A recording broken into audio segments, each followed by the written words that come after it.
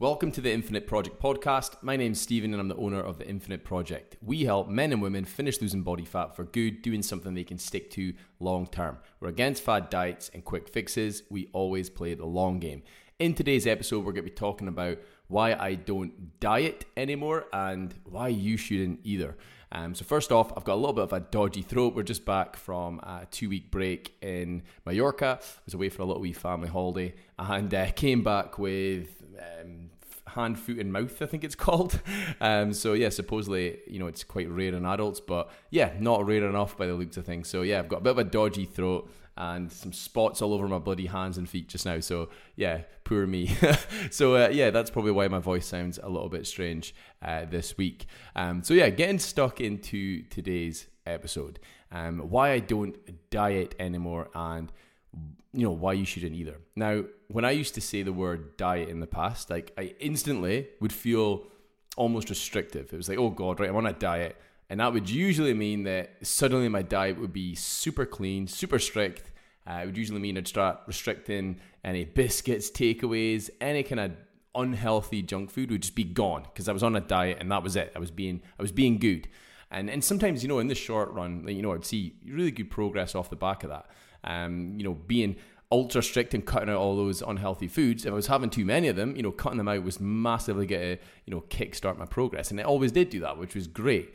But the thing was, quite often, it was really hard to stick to long enough to see good results. But even if I did stick to it, when I finished my diet, it was like that instant mindset shift. I'm no longer on a diet anymore, so all my bad habits would creep back in.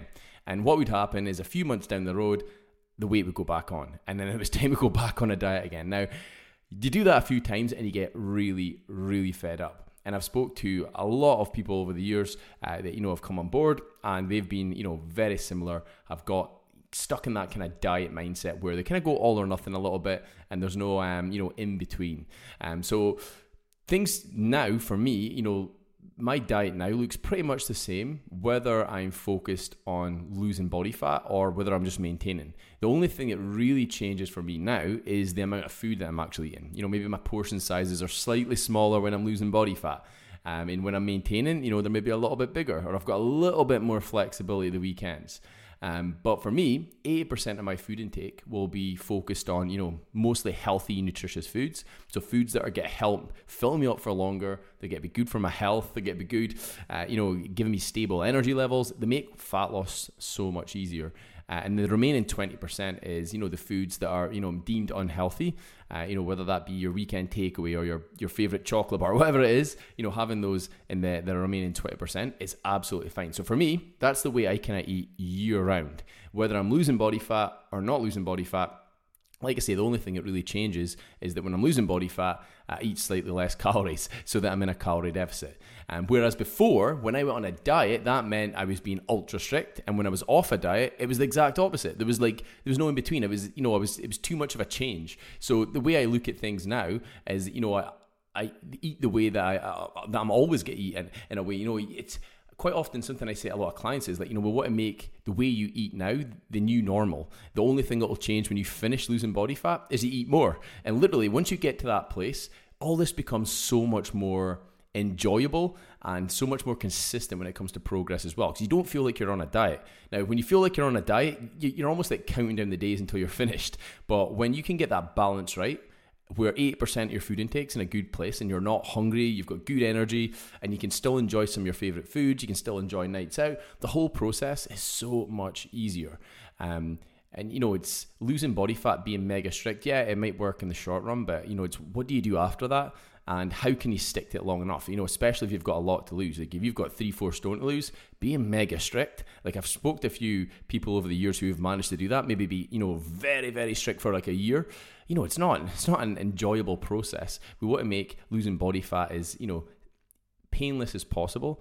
And it doesn't have to be painful. You don't have to be ultra strict. And like I said, I've gone through all that before, and you end up going round in circles because you go from one extreme to the other. There's no in between. So that's why I don't diet anymore. I try to look at things as I wanted to find a way of eating that worked for me, that was more flexible, because realistically, cutting these things out or feeling guilty every time you have a chocolate bar just doesn't bloody work. You've got to find a way of eating that's going to work for you and work for you long term. So yeah, if you have tried this strict dieting approach, try to get a little bit more flexibility in your diet. It's not the end of the world having the odd takeaway or having the odd meal out. Don't feel guilty about those things. Just make sure you're always getting back on it. You'll see little wee fluctuations in your body weight when you do eat unhealthy foods, but it's not that you've gained body fat, it's just a fluctuation. If you can keep going, you will see progress, and that's what it's all about. If you can find a way of eating that works for you, and that becomes the new normal, and the only thing it changes when you're losing fat versus not losing fat is the amount of food you actually eat, this whole process is going to be so much easier. Now, if you do need any help with that and you feel like I don't even know where to start, I don't even know how to structure my own diet, feel free to ping me a message on Instagram or Facebook, and I'm more than happy to give you some advice your way. But yeah, hope everyone's having a good week so far. Hope you found that useful today. I'm literally, fingers crossed, it's a bit of a nightmare. I think it's 2 or 3 weeks this Sunday, 3 weeks this Sunday until the Inverness Marathon. So that's what I've been kind of training for the last 16 weeks.